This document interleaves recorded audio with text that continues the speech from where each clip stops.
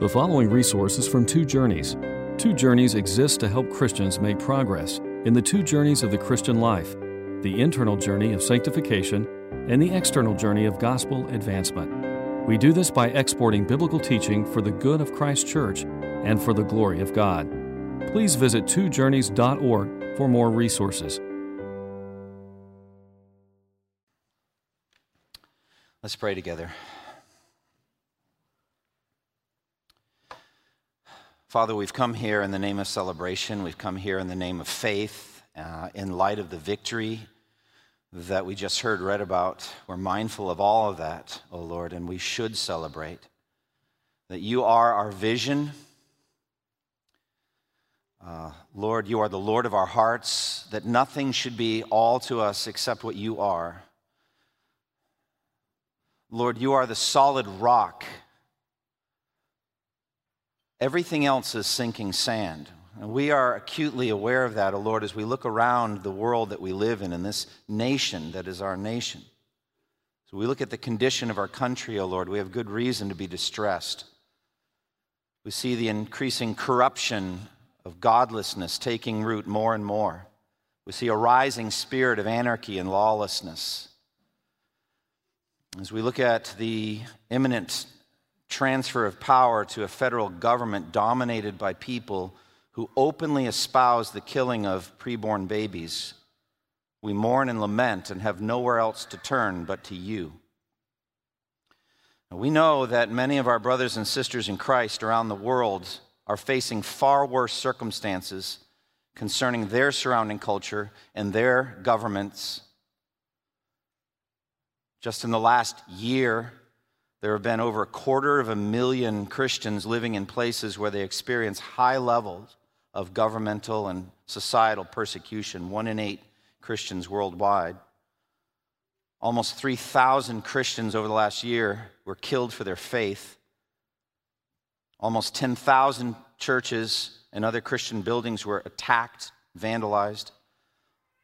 Almost 4,000 believers detained without trial, arrested, sentenced, imprisoned. A congregation was forced out of its building in Algeria. Bibles were burned in southern India. A Christian home was destroyed in Vietnam. Church building demolished by governmental bulldozers in northern China. And North Korea has been number one on the list, the watch list for persecution against Christians for 19 consecutive years.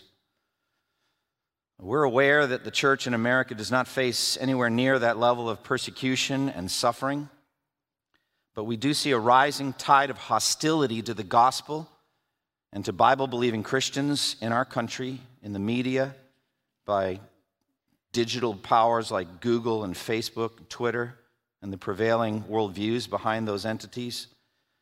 We see in governmental leaders increasing hostility in words and attitudes toward Christianity.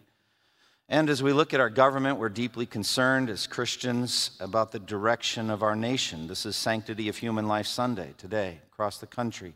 Christians are praying for the sanctity of human life. We're aware that democratic control of the White House and Congress may result in millions more babies killed over the next number of years. Beyond this, we lament as Christians how eager various groups are, both left-wing and right-wing groups, to use violence to push their agenda rather than trust in the governmental system that we have. We deeply lament this. We ask for guidance. We ask for the transformation of many hearts. We ask for the peaceful transfer of power. We hate anarchy and lawlessness. It's terrifying. But then we ask as Christians for the exposure of the corruption of governmental leaders whose views on abortion should disqualify them from leading any government at all, because they don't seem to understand that the most basic function of just government is the protection of the weak from the strong. However, we Christians know that true righteousness will never come worldwide by human government. We don't make an idol of government, Lord. We trust in you, God, to rule sovereignly over the decisions of lawmakers. As a watercourse in the hands of the Lord, So is the heart of a king. God directs it whatever way he chooses. God, do that in our country. Lord, we know that you sit enthroned above the circle of the earth, and all the people are like grasshoppers. All the nations are like a drop from the bucket and like dust on the scales. Lord, we trust in you. We trust in you. And we thank you for Christ, for his death on the cross, for his blood shed for sinners like we all are. We thank you for his coming kingdom, perfect in justice and righteousness, and we yearn for that. Lord, we humble ourselves before you. We ask for your forgiveness for our many sins and for the sins of our nation. We ask that you would heal our land, Lord. And we say, come, Lord Jesus, come and reign in glory and in power.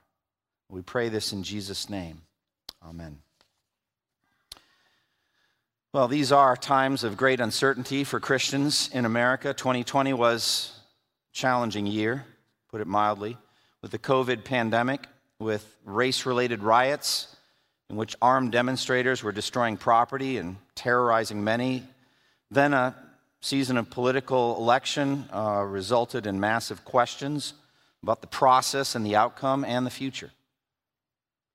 2021 dawned with another armed demonstration, this time in the very heart of our federal government, with many taking their rage to the level of overt lawlessness.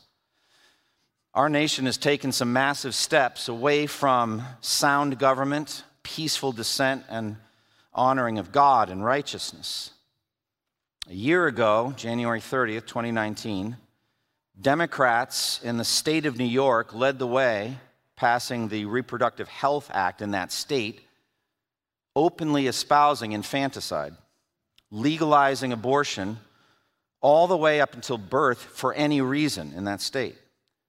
Democrats in the New York State legislature stood and applauded at that time. Now, Democrats have been elected to control the presidency in both houses of Congress. Now, as Christians, as we look ahead, we may well ask, what does the future hold? What does the future hold? Well, it is my delight, therefore, to preach this sermon this morning. To be able to give you the rock-solid doctrine of the resurrection of the body is what the future holds. The triumph of our resurrection from the dead is what the future holds. The second coming of Jesus Christ in power and glory, and the destruction, the effortless destruction of his enemies, with the sword coming from his mouth, with the breath of his mouth, destroying the wicked government that will await him at that point. Effortless destruction. And the establishment of an eternal and perfectly righteous government in which we will delight in the King of Kings and Lord of Lords for all eternity, and we will be in resurrection glory. That's what the future holds for the people of God. So therefore, as the Apostle Paul says plainly in Romans 8, I consider that our present sufferings aren't even worth comparing with that kind of glory. He's talking in Romans 8 about the resurrection body. The whole creation's waiting for the children of God to be revealed in glory. And so I want us to swim this morning in that confidence. I want us to feel it. I want it to just pulse through our spiritual bloodstream, to feel that kind of confidence that we should have when we read the words at the end of 1 Corinthians 15, the triumph of our resurrection. Today's not Easter Sunday. I'm not deluded, I know that. Yet we are assembled, are we not, on the first day of the week. And we're here to celebrate Christ's mighty resurrection victory over the grave. I believe this is right and proper. I think every single day should be a celebration of Christ's resurrection for Christians around the world. Every day. Even the very pattern of corporate worship was changed forever in the new covenant. We, the children of God, we Christians, assemble on the first day of the week rather than the seventh day of the week. The Jews of old, in the old covenant, they looked back. They were commanded to look back every week at the mighty power of God in the first creation. The creation of the present heavens and earth by the word of his power. In 6 days he made the heavens and the earth, and he rested on the seventh day. And so he commanded the Jews of old in the Old Covenant to assemble on the seventh day and to look back with joy and thanksgiving at the first creation.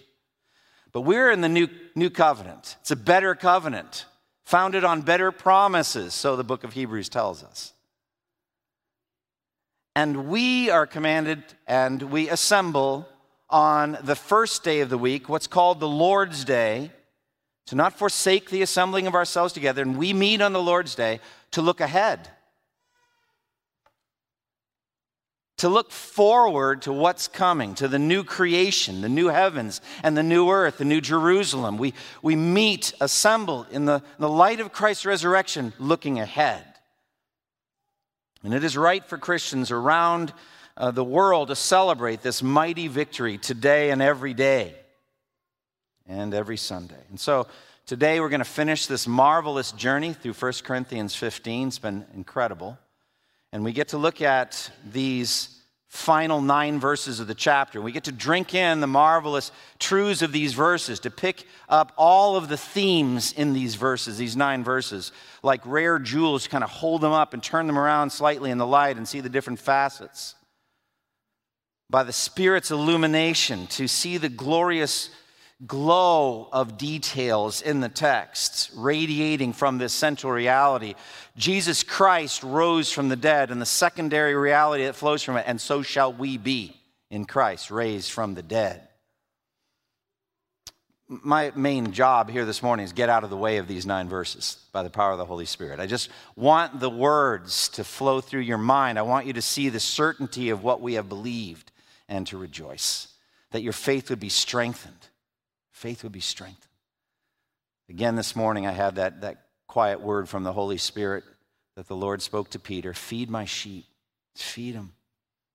And your food, the food of your faith, is the Word of God. So we get to do that today. We get to walk through these 9 verses. How marvelous is that? And for us, this is the greatest triumph because it overcomes our greatest foe, death, our personal enemy. Death, the great thief that comes to steal, kill, and destroy. Death, the enemy we could never defeat. We live in the city of medicine and rightly celebrate amazing medical advances, scientific achievements made by brilliant medical researchers.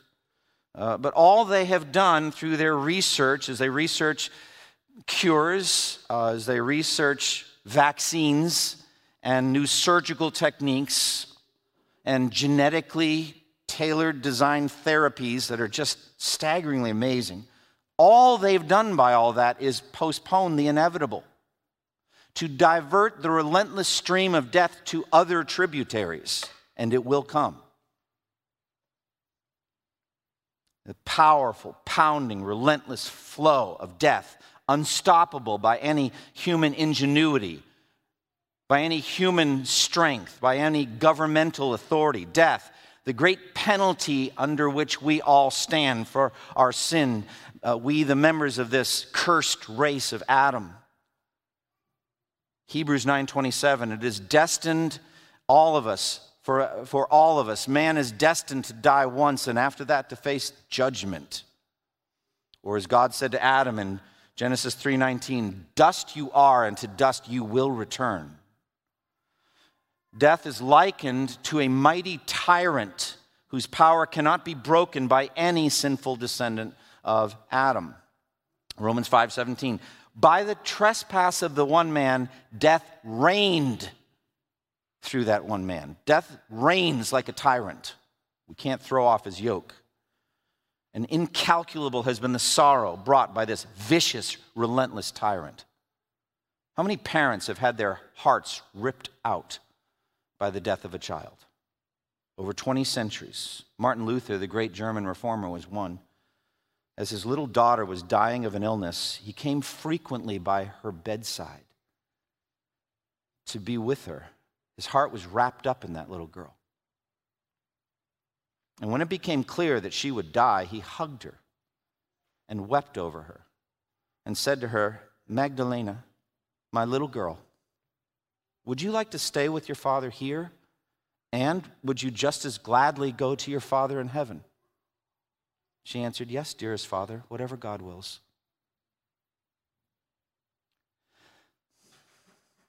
Her mother, Katie, at that point, couldn't stand to watch this scene, so she stayed in the room but turned around. She couldn't watch it. At Magdalena's funeral, as her little coffin was being lowered down into the earth, Luther said, "My darling, you will rise and you will shine like the stars and like the sun." But even consoled by the promises of the gospel, Luther's heart was breaking. He wrote to a good friend, "My wife and I cannot think of her without sobs and without groans, which tear the heart apart.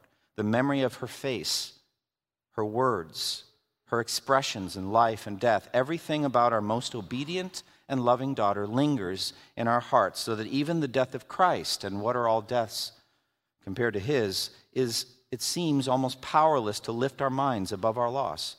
So would you give thanks to God in our stead? For hasn't he honored us greatly in glorifying our child?" I believe that the kind of emotion that we see in that account is why Jesus wept in front of Lazarus' tomb right before raising him from the dead. He knew that death was the final enemy, as this chapter has taught us, and that only at the end of all things would death be finally defeated. So in every generation, this vicious, heartless foe would rip the hearts of every one of his people that would ever live. But here, in the words of 1 Corinthians 15, we can celebrate ahead of time the crushing of death forever. We get to celebrate that by faith. Even though it hasn't happened yet, we get to look ahead, trusting in the words of Scripture to a final victory. So let's just walk through these themes, 7 of them. First, the fact of Christ's resurrection. Secondly, the link to our resurrection. Thirdly, the nature of our resurrection. Fourthly, the necessity of our resurrection. Fifth, the timing of our resurrection. Sixth, the triumph of our resurrection. And seventh, the application of our resurrection. First 3 will be a review. First, the fact of Christ's resurrection. Some Corinthians were questioning whether resurrection could even happen at all or even should happen.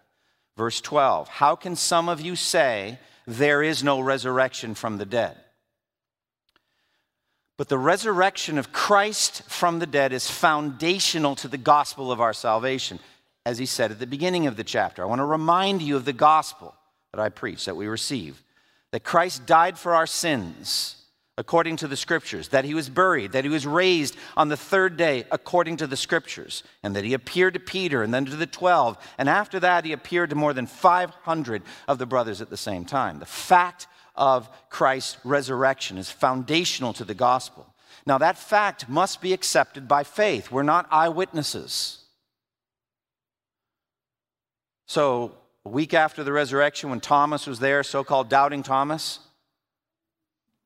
Jesus said to Thomas, "Because you have seen me, you have believed. Blessed are they who have not seen and yet have believed." That's us, brothers and sisters. We have not seen and yet we have believed. And on what basis do we believe? On the basis of Scripture's testimony to it. We read it in the Bible, we believe what the Scripture has said, that Christ rose from the dead, the fact of Christ's resurrection. Now, faith in that fact, faith in Christ's resurrection is essential to our salvation. It's essential to us being forgiven of our sins. Romans 10, 9 and 10. "If you confess with your mouth Jesus is Lord and believe in your heart that God raised him from the dead, you will be saved." The fact of Christ's resurrection is essential to our salvation. Secondly, the link to our resurrection. What good would it be to us personally, individually, if Christ rose from the dead, but we don't? We're condemned for our sins. What good would it be?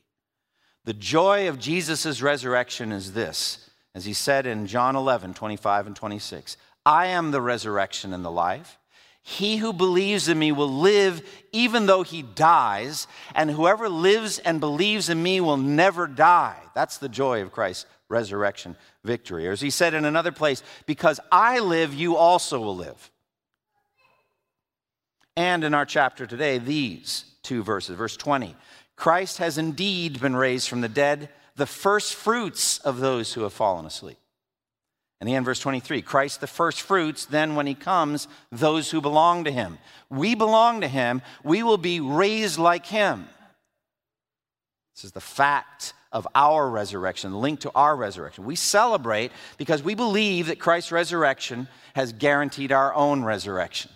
Because he lives, we also will live. We believe that Christ has destroyed death for us. His victory over the grave is our victory over the grave. Thirdly, the nature of our resurrection. We walked through this last week. Paul addresses questions we all have about this doctrine. Verse 35, someone may ask, how are the dead raised? With what kind of body will they come? And so he gets into that question of the nature of the resurrection body with the idea of continuity and contrast. There's a continuity with the seed that is sown, it is raised language. The seed that's sown rises up. So our bodies will be raised, not created ex nihilo, but raised up. So that's continuity, but there's definitely contrast. We walked through this last time. Look at verses 42 through 44. So will it be with the resurrection from the dead. The body that is sown is perishable, it is raised imperishable. It is sown in dishonor, it is raised in glory. It is sown in weakness, it is raised in power. It is sown a natural body, it is raised a spiritual body. Remember that last week, a series of magnificent contrasts with the present physical body. 4 couplets, 4 pairings. Perishable versus imperishable. Dishonor versus glory. Weakness versus power. Natural versus spiritual. So the present body is sown like a seed in the ground, the corpse in death, in the grave. It is sown a perishable seed, and it begins immediately to decay. As Martha said, by now there's a stench, perishable. It is sown in dishonor. There's a sense of shame connected. It's because of sin that we die. And so there's a dishonor to death. And it is sown in weakness. It's the very picture of weakness. Weakness has to do with inability. And a corpse isn't just unable. It can't do anything. So as we age, we become less and less able, but the corpse can do nothing. It is sown in weakness. And then natural. It is subject to the natural, the forces of nature, the laws of nature. Now, by contrast, the resurrection body will be imperishable, glorious, powerful, and spiritual. Imperishable means it cannot die. We will never die again. And we will not have a process of decaying or of losing capabilities over millennia of time and eternity. We will not lose any capabilities, imperishable. Glorious. Matthew 13:43 says it all. Then the righteous will shine like the sun in the kingdom of their Father. We are going to shine radiantly in glory. Powerful. We will be characterized, our resurrection bodies will be characterized by power. We will not be omnipotent, that's God, but we will have power, energy coursing through our resurrection body veins. We will be able to do anything God wants us to do. We will be powerful, tireless. And then spiritual, a spiritual body. What a mystery. We walked through that last week. A kind of a combination of the body and the spirit together. And we saw it in Jesus' resurrection body, how it had flesh and bones. Spirit does not have flesh and bones, as you see I have. He said that plainly. But he's also walking through walls, the walls of the cave where he was buried, through the walls of the upper room twice, though the doors were locked. He's disappearing. He's appearing. He's a spiritual body. So that's the nature of our resurrection. Fourthly now, new material today. The necessity of our resurrection. The necessity of our resurrection. The bodily resurrection, according to this passage, must take place. Has to happen. We must be transformed if we are to be fit for the new heaven, new earth. Look at verse 50. I declare to you today, I declare to you, brothers, that flesh and blood cannot inherit the kingdom of God, nor does the perishable inherit the imperishable. Cannot inherit. Now, it is of the essential nature, both of our humanity and of the purposes of God, that we receive the resurrection body. Human beings are created to be like God, and in our sense, both physical and spiritual, in the image of God.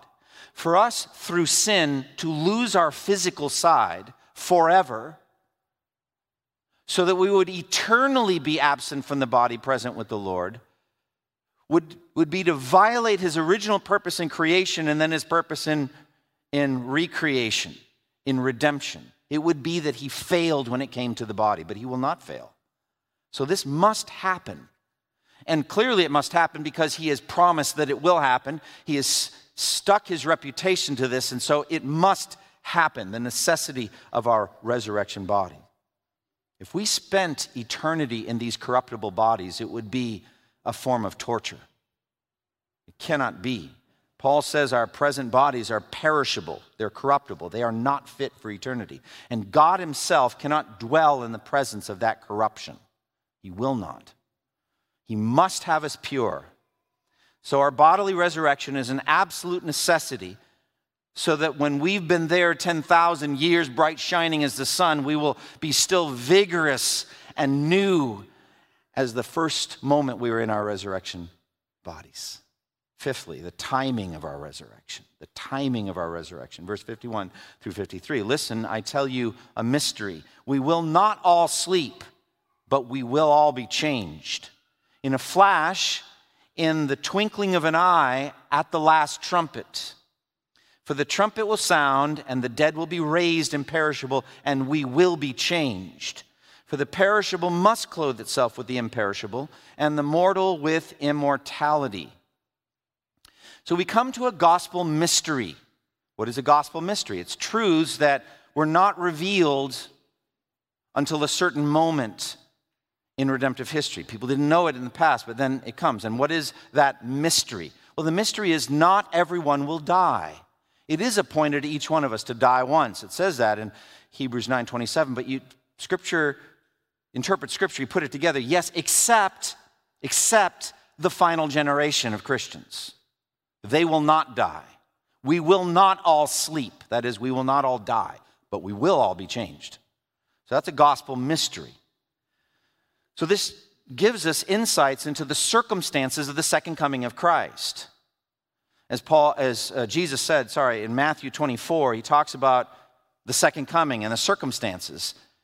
And he says, as it was in the days of Noah, so it will be at the coming of the Son of Man. For in the days before the flood, people were eating and drinking, marrying and giving in marriage, right up to the day Noah entered the ark. And they knew nothing about what would happen until the flood came and swept them all away. That's how it will be at the coming of the Son of Man. 2 men will be in the field, one will be taken, the other left. 2 women will be grinding with a handmill, one will be taken, the other left. So life is going to go on, in some sense, in a normal pattern right up until the second coming of Christ. So we're not all going to die. That's what the text is telling us here. But we will all be changed. We, meaning Christians. We Christians will be glorified. We will be transformed.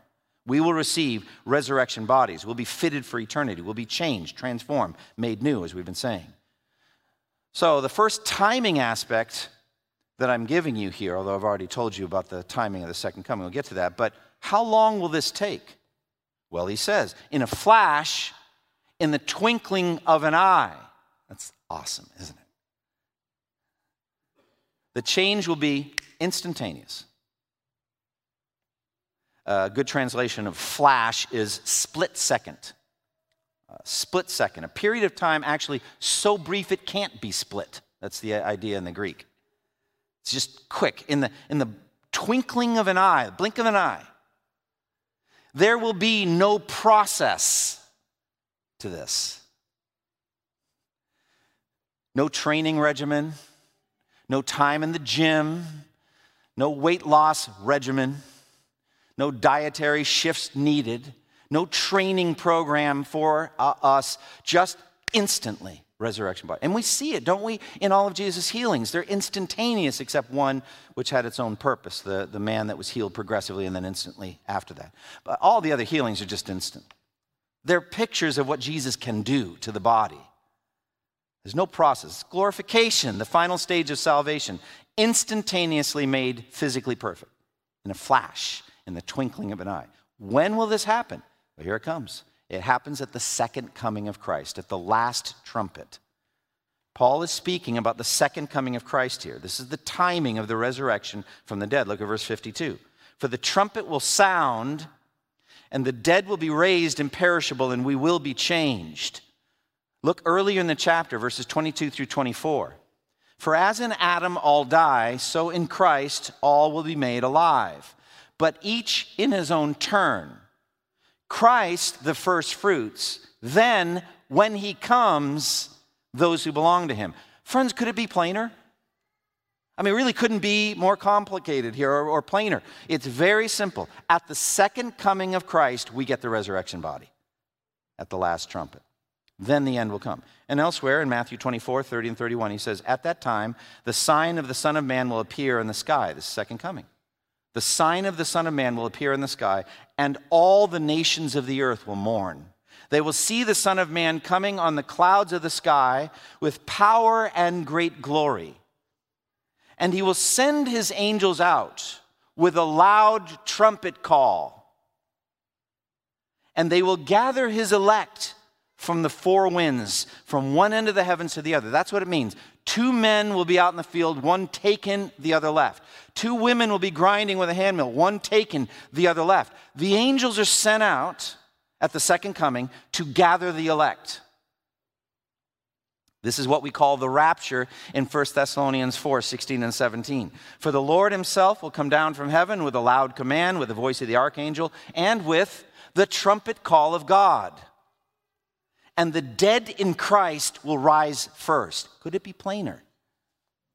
After that, we who are still alive and are left will be caught up together, that's rapture, caught up together with them in the clouds to meet the Lord in the air. And so we will be with the Lord forever. That's the timing of the resurrection, the second coming of Christ. Number 6, the triumph of our resurrection. Verse 54 and 55. When the perishable has been clothed with the imperishable, and the mortal with immortality, then the saying that is written will come true. Death has been swallowed up in victory. Where, O death, is your victory? Where, O death, is your sting? These words are just filled with triumph, aren't they? Filled with triumph. For all of human history, death has seemingly reigned undefeated and undefeatable by medical science or by black arts or meditation or meticulous care or any human thing.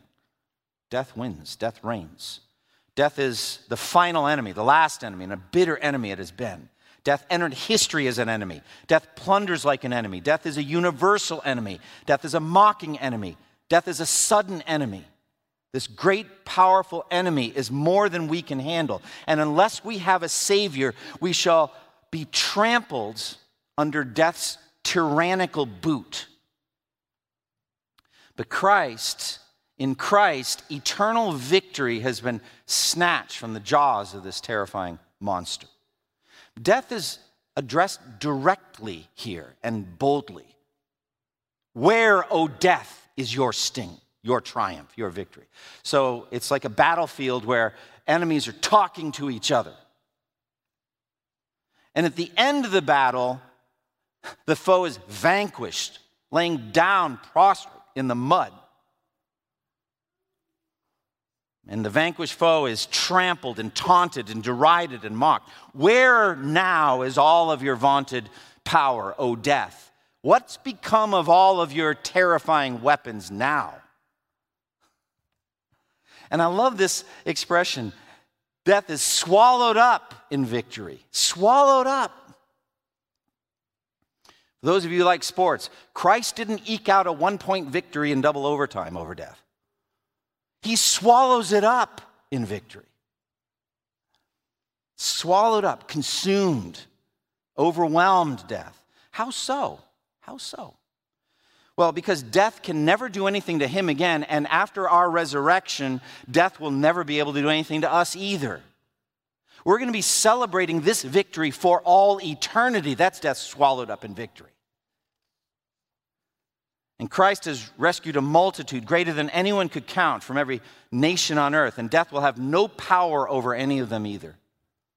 So death is taunted here. Paul's quoting Isaiah 25 and Hosea 13, but he changes the words slightly from the Old Testament to focus on the victory aspect, zeroing in on victory, to rejoice over death and celebrate it totally.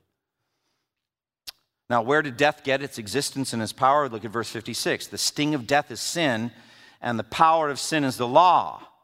We should not imagine that death is merely a biological issue. You hear this a lot. Death is just a natural part of life. No, it's not. Death's an interloper, an enemy. God didn't create us to kill us. But sin entered the world through one man and death through sin. And then the law came to draw sin out and make it evident and apparent. It's holy and righteous and good, but it wasn't brought in to solve the sin problem and the death problem. Not at all. Verse 20 of Romans 5 says the law was added so that the trespass might increase. That's strange. Yeah, let's get it all out. Let's see how big sin and death really are. You wanted an education in evil? The tree of the knowledge of good and evil? Here it is. Look at it. So the law was added for that purpose. And then Paul himself said personally, Romans 7:9, once I was alive apart from the law, but when the commandment came, sin sprang to life and I died. We are all lawbreakers. We have the root of lawlessness inside our hearts. We are the ones out in the streets spiritually rebelling against King Jesus and against God's kingdom. That's us. The sting of death is sin, and the power of sin is the law. But Christ's death on the cross paid the penalty the law demanded for our sin. He died the death we deserved, and he removed for all time the stinger from the scorpion or the spider of death. Remove the stinger. Where, O death, is your sting? There's no sting for us. It says triumphantly in verse 57, thanks be to God, he gives us the victory through our Lord Jesus Christ.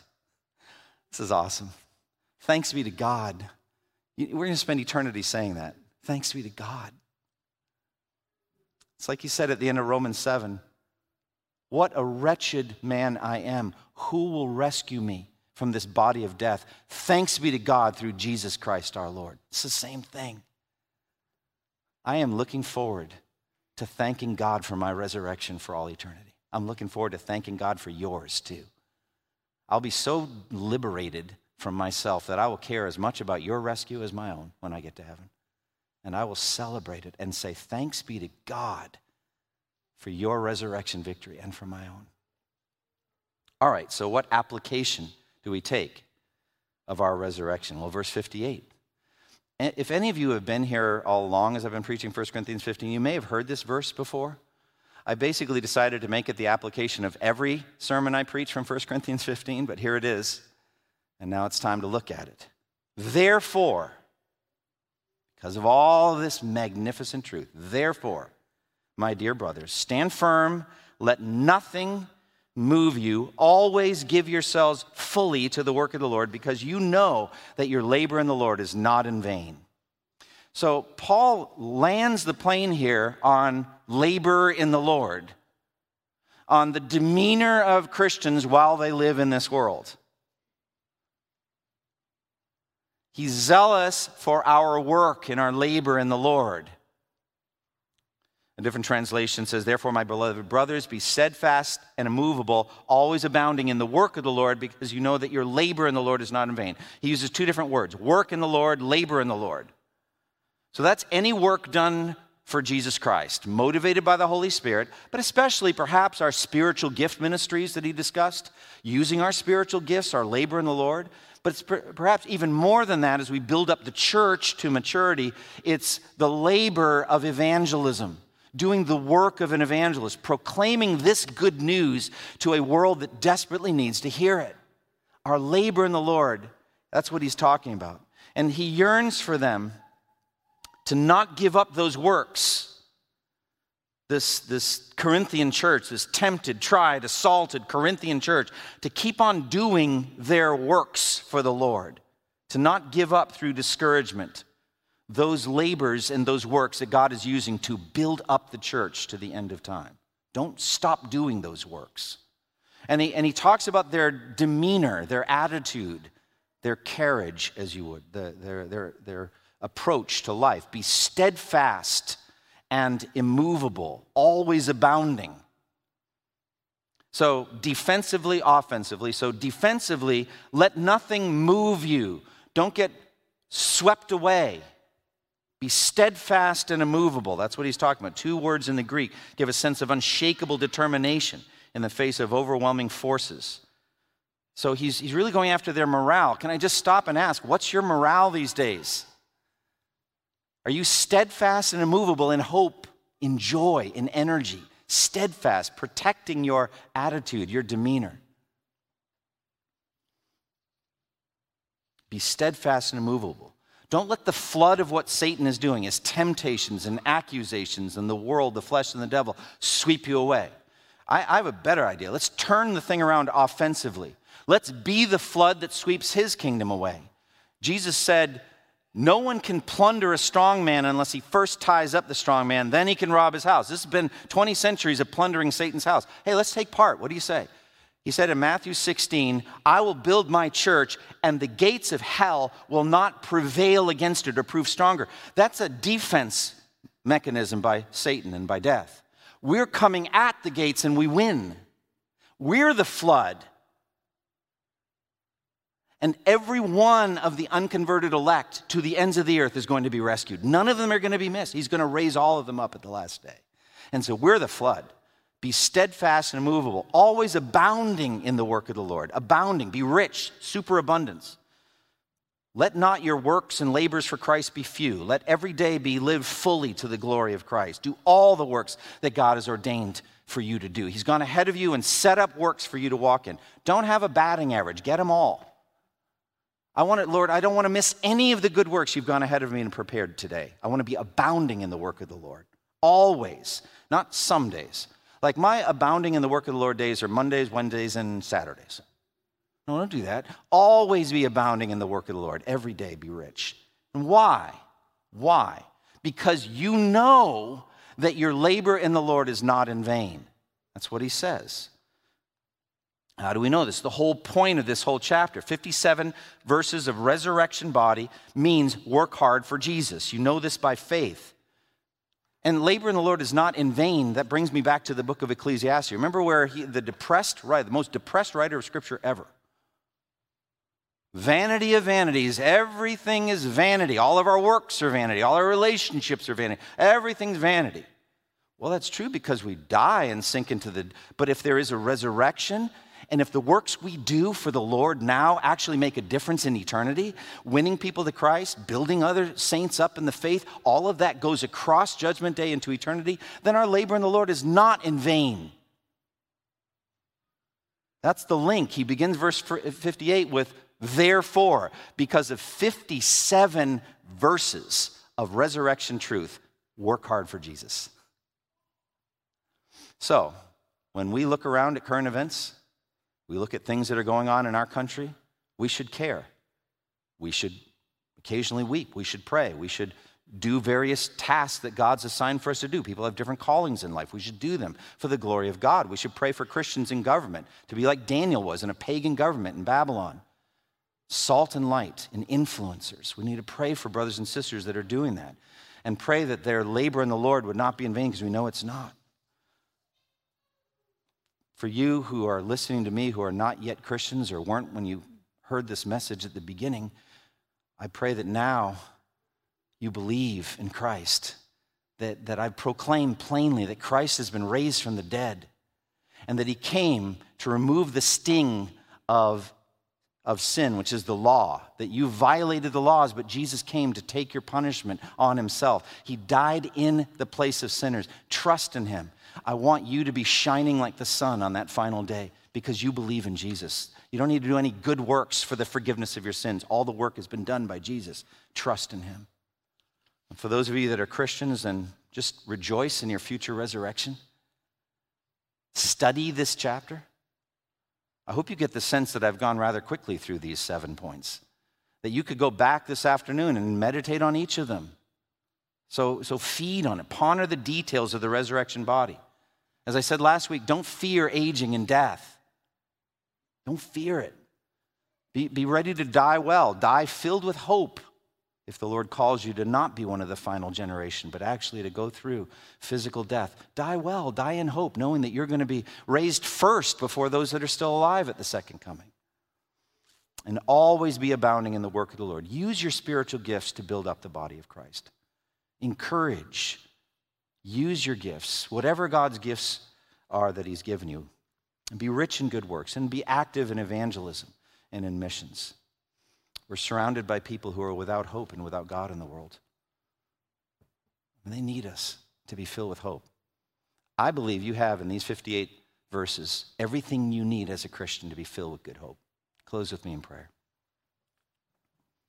Father, we thank you for the time we've had over weeks now to walk through this incredible chapter. And I thank you for these 9 verses with which it closes. I pray, Father, that you would strengthen each one of us, fill us with good hope, fill us with joy, fill us with energy, and enable us, O Lord, to do the good works of both evangelism and discipleship that you've gone ahead of us to prepare. And we pray in Jesus' name. Amen. Thank you for listening to this resource from twojourneys.org. Feel free to use and share this content to spread the knowledge of God and build his kingdom. Only we ask that you do so for non-commercial purposes and in accordance with the copyright policy found at twojourneys.org. Two Journeys exists to help Christians make progress in the 2 journeys of the Christian life, the internal journey of sanctification and the external journey of gospel advancement. We do this by exporting biblical teaching for the good of Christ's church and for the glory of God.